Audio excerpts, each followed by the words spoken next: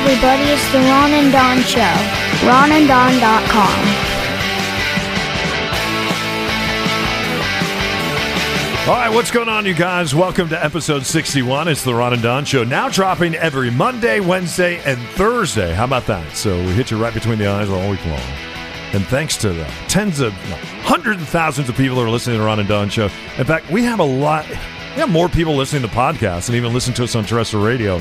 And so many people listen to us on terrestrial radio. So don't forget about Glow FM. Our thanks to Johnny. Our thanks to Mary and also Kimberly. They went out to Glow FM. What did they do? This is cool. Yeah, go to glow.fm, GLOW.fm, and you can become an individual sponsor of the Ron and Don Show. It helps us carry the load to get this out to you 3 days a week. We got a beautiful new studio on the shores of Lake Union. It's awesome. So all of that sort of stuff, that's what the glow.fm does. If we add value to your life and you want to give back, we would really appreciate it.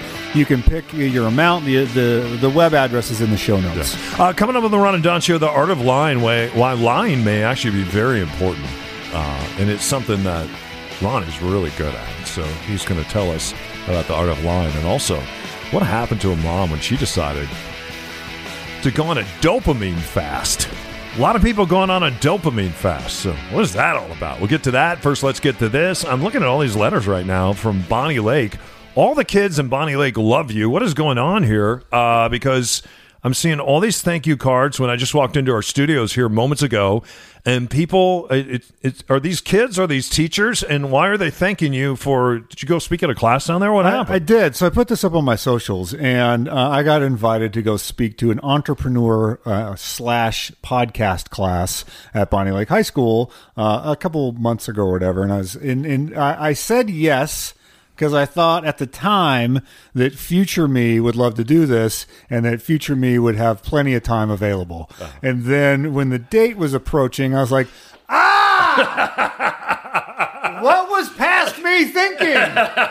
This is a horrible day to do this. It was the day that it was snowing. Yeah. Oh. And it was in Bonnie Lake. Okay. And so it was a very long drive to get down there. I was a little bit of a grumpy mood and beating myself up in the past for going down. Yeah. But then I thought, I was like, okay, if I can connect, and everybody says this cliche, it's like if I can connect with one or two kids out of this class, then this will be worth it. And by connect, what I meant is when I was in high school and in junior high, I didn't know, and this is going to sound cliche and like I was out of touch.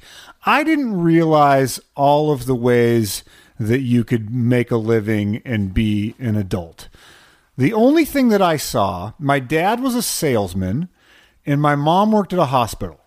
And then my friends, like my friend Blake's dad sold insurance.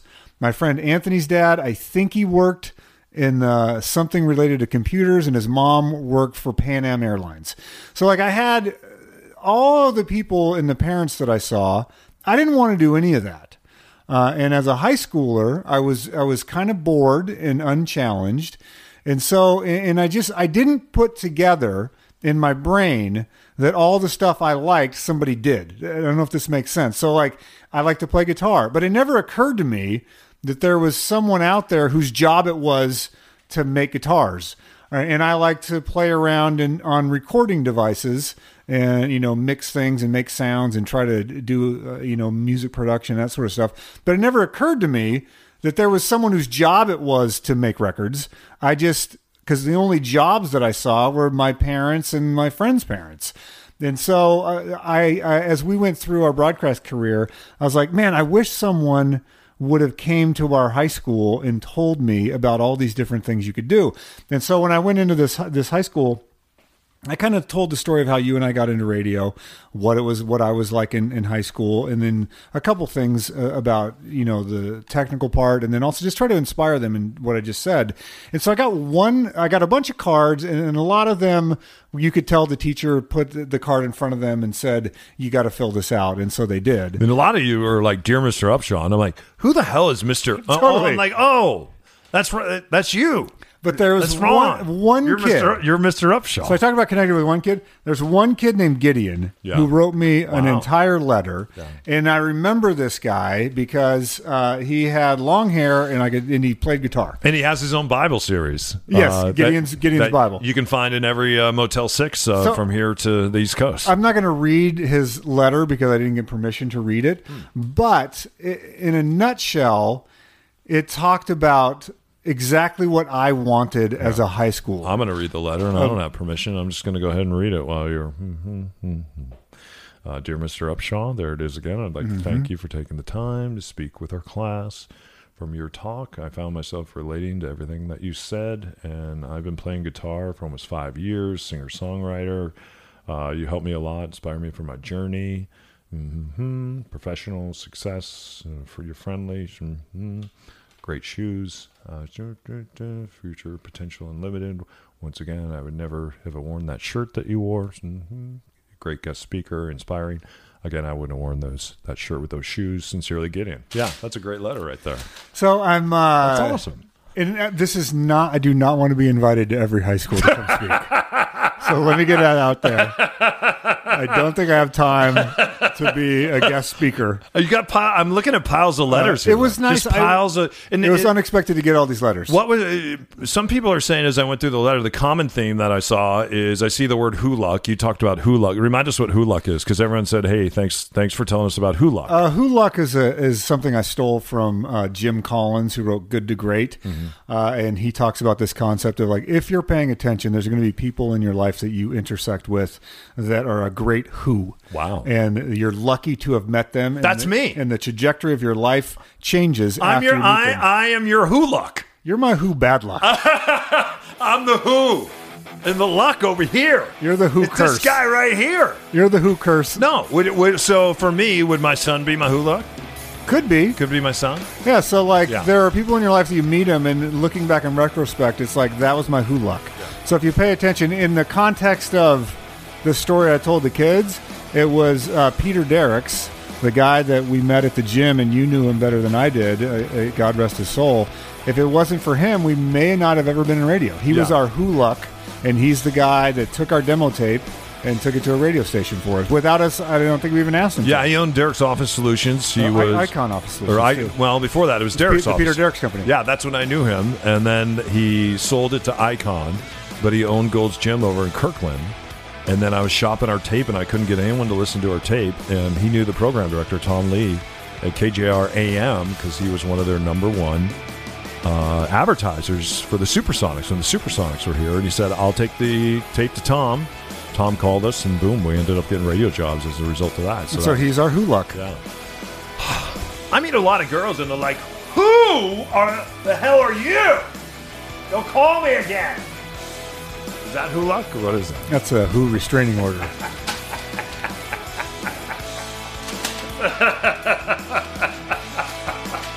Anyway, thanks to all the kids in Bonnie Lake. Thanks for having Ron down there.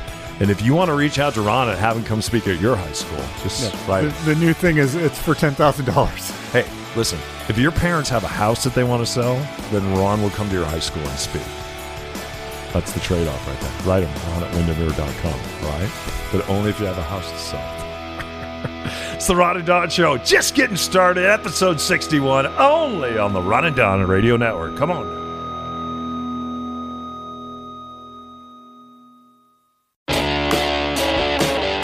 Are you ready for a Ron and Don sit-down? Email the guys at ron@windermere.com.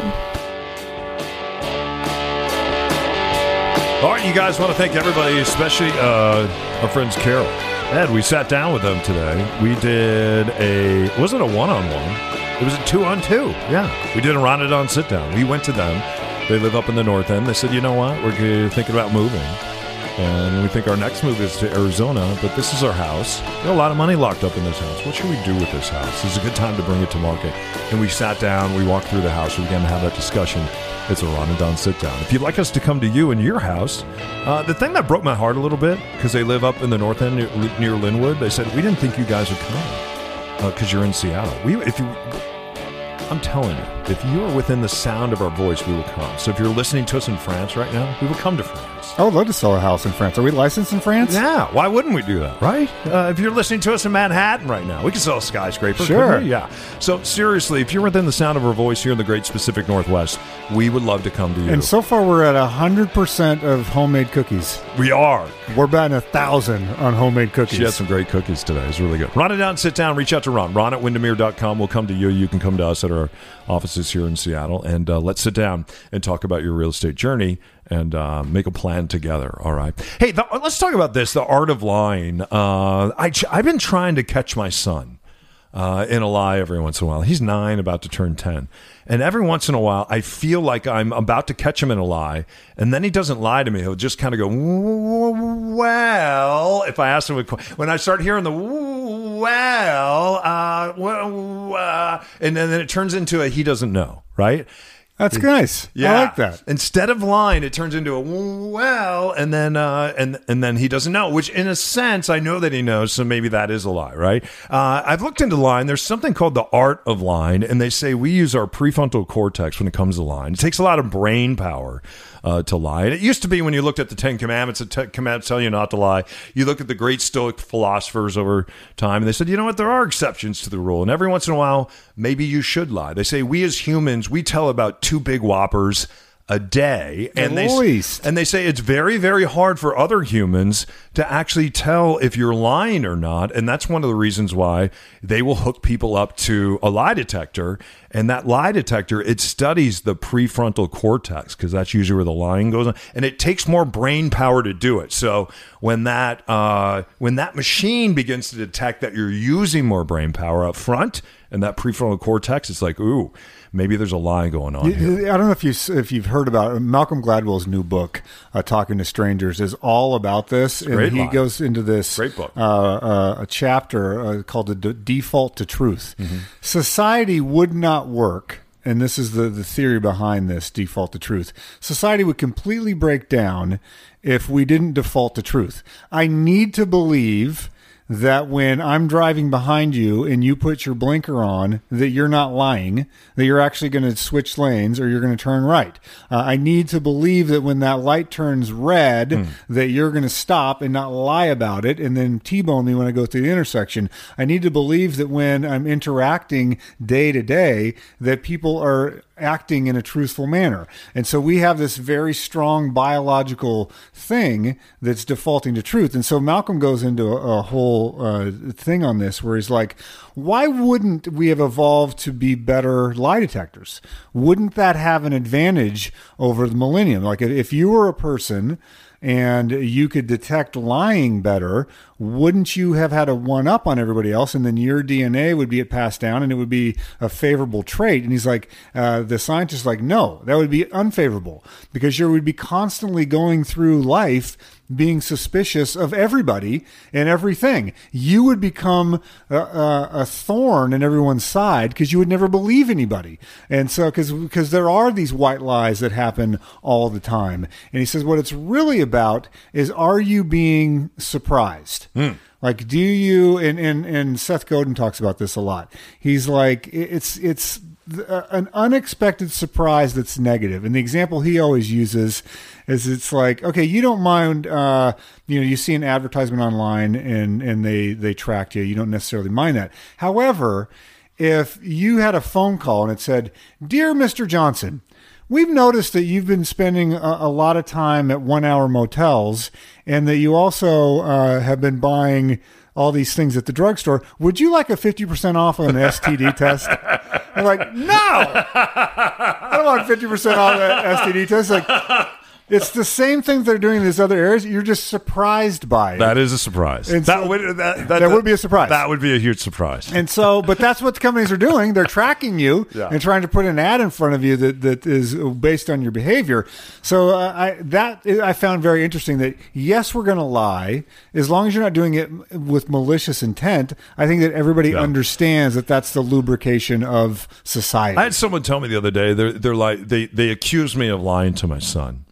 And they didn't know the backstory. And they said, "Are you lying to your son?" And they asked me about us praying to Jesus. And they saw us stop and we were out, and we were getting ready to have dinner. And even if there are people around, my son still wants to hold hands, and he still wants to pray to Jesus. When I was dropping off to school this morning, he wanted to say a prayer to Jesus. And then a lot of times before he goes to bed, he will call me upstairs when he's reading, and he says, "Can we pray?" And he wants to pray to Jesus. And this person said, they said, you don't even believe in Jesus, so why are you praying to Jesus? Because in a way, you're lying to your son. And that's not true. I do believe in Jesus. He's a liar, a lunatic, exactly who he said he was. He roamed there 2,000 years ago. Whether he's with the Son of God or not, you can figure that out. So I'm not going to get in that argument with somebody. But I grew up in the church praying to Jesus. So I understand my son wanting to pray to Jesus. And what happened is he was visiting with some family members, and they went to church. And there was a Christmas service, and I wasn't there. He was back visiting the Midwest. And it was a very lovely Christmas service. And this is where he learned to pray to Jesus. And he learned about the baby Jesus and everything else. And so he came home and he wanted to pray to Jesus. And there was an issue in our family one night where there was somebody that was really sick. The fire department was called. And actually the guys from Queen Anne, from Engine 20, actually showed up. And they brought medical aid. My son was there when this was going down. And I'm not going to get into what was going on with who. We'll keep that a private matter. But he was there. He got very concerned. And this was a very concerning thing that was going on. It was very alarming. And I arrived and I was there and he was there and the paramedics were there. And so I put him in the other room. And as all these things are going on and the paramedics are doing their job, and they did an incredible job, I went into the room. He's on his knees and he's praying to Jesus. And the medical outcome of what happened that night was great. And the person ended up, they're doing very well today. If we wouldn't have called the fire department, they'd be in a lot of trouble. And I don't even know if they'd be here, but the fire department did a great job. So that's why my son feels like when you pray to Jesus, good things happen, because something really good happened that night for a person that we love and care about.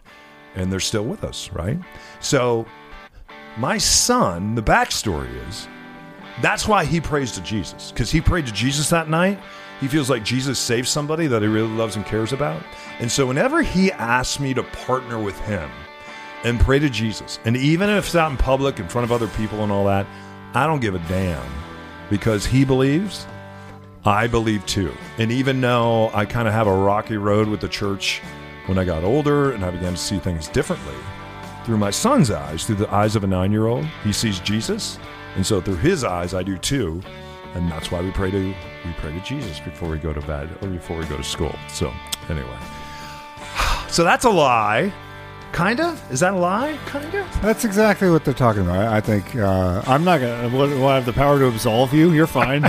do what you do. Well, you walked in here a moment ago with a robe on, which yes, and some incense. And then also you have me standing here holding this holy candle. And then I was about to take this Bible and raise it. I'm not going to take this in metaphor any farther. You're on your own now, pal. I used to be an altar boy, so we did all that stuff. Anyway, so I think it's okay sometimes. Tell those little lies. It's the Ron and Don Show. See you in 1 minute. Only on the Ron and Don Radio Network. Follow us on the social media platforms. Just search for Ron Upshaw or Don O'Neill.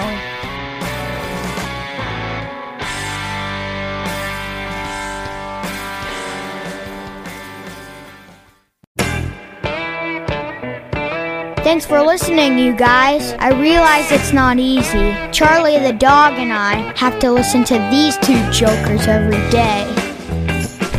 All right, Ron and Don Show, only on the Ron and Don Radio Network, and we are licensed brokers with Windermere. So if you want to sit down with us, we'd love to sit down with you. It's called the Ron and Don Sit Down. All you have to do is reach out to Ron at Windermere.com. I'm Don O'Neill at Windermere.com. Also, get signed up for the Ron and Don newsletter, and over 5,000 people have signed up for the newsletter. Yeah, you just go to ronandon.com, you find that microphone logo, and then cruise down. It's right under the picture. Put your email address in there, and you will be signed up. Yeah. Let's talk about fasting. I'd share a story a little while ago about my cousin Josh.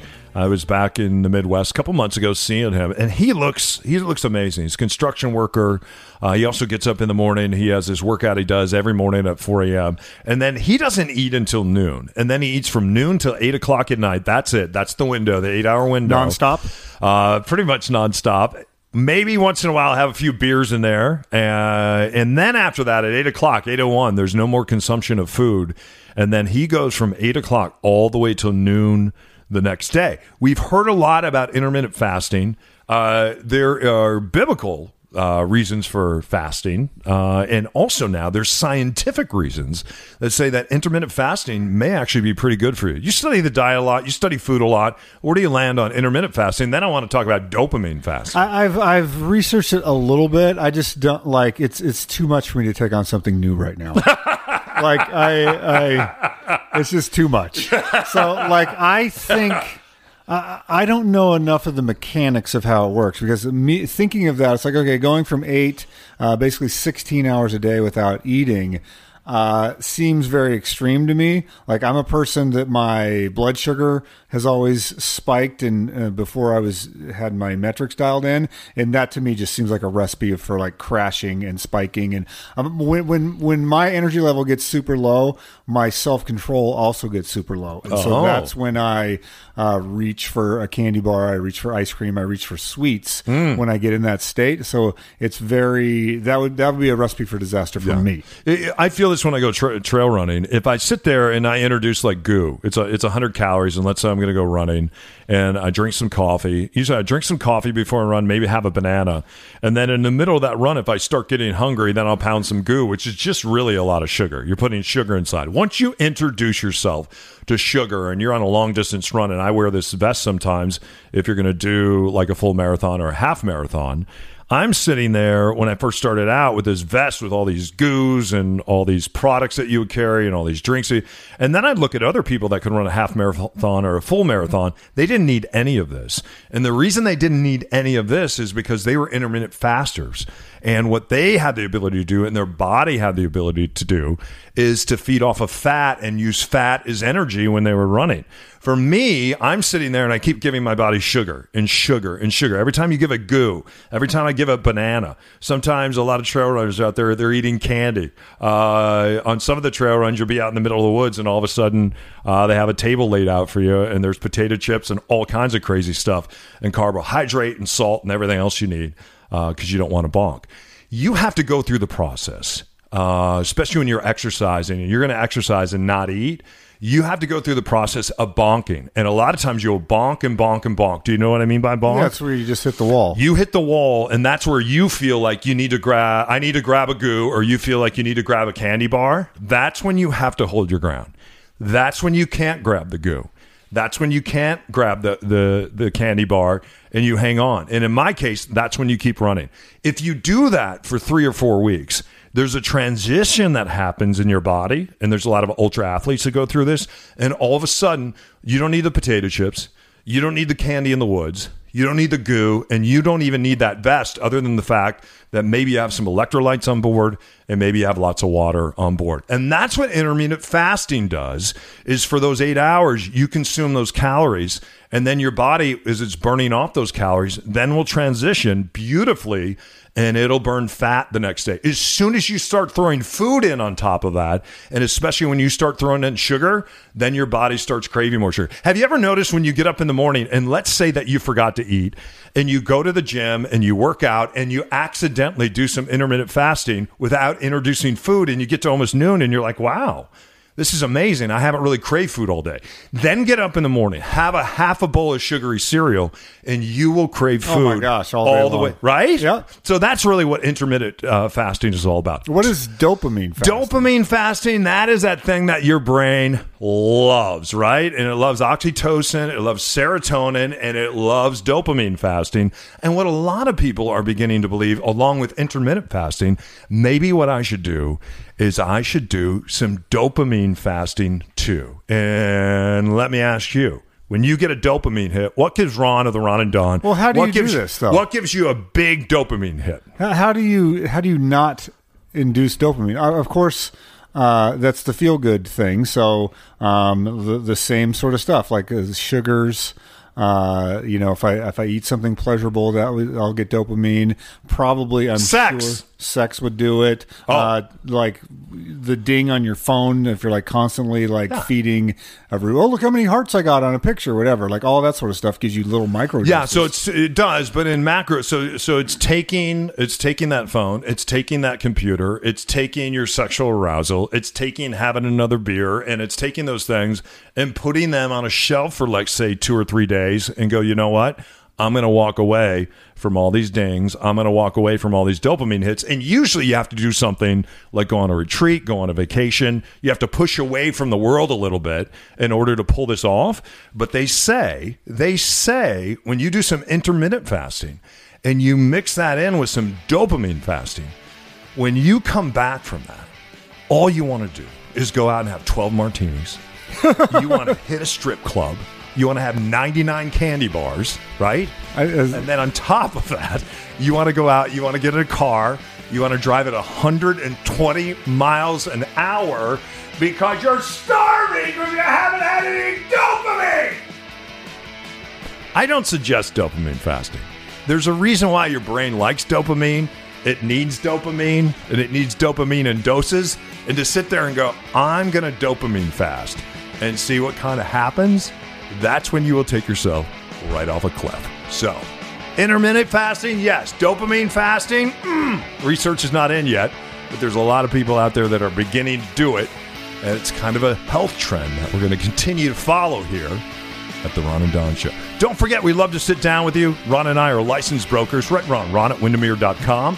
This is episode number 61. Check out the newsletter. All you have to do is head out to the website, right? Yeah, ronanddon.com. Click on that microphone, and you can also find the link to glow.fm there. We'd love it if you sponsor the show. Thank you for making our podcast so successful. Thank you for sharing it on your social media channels. And don't forget, it drops now. This is new every Monday, every Wednesday, and every Thursday. You guys keep your head up, your shoulders back, and we will see you next time for episode number 62, only on the Ron and Don Radio Network. Isn't that right, G4? Keep your head up and your shoulders back, and we'll see you next time on the Ron and Don Radio Network.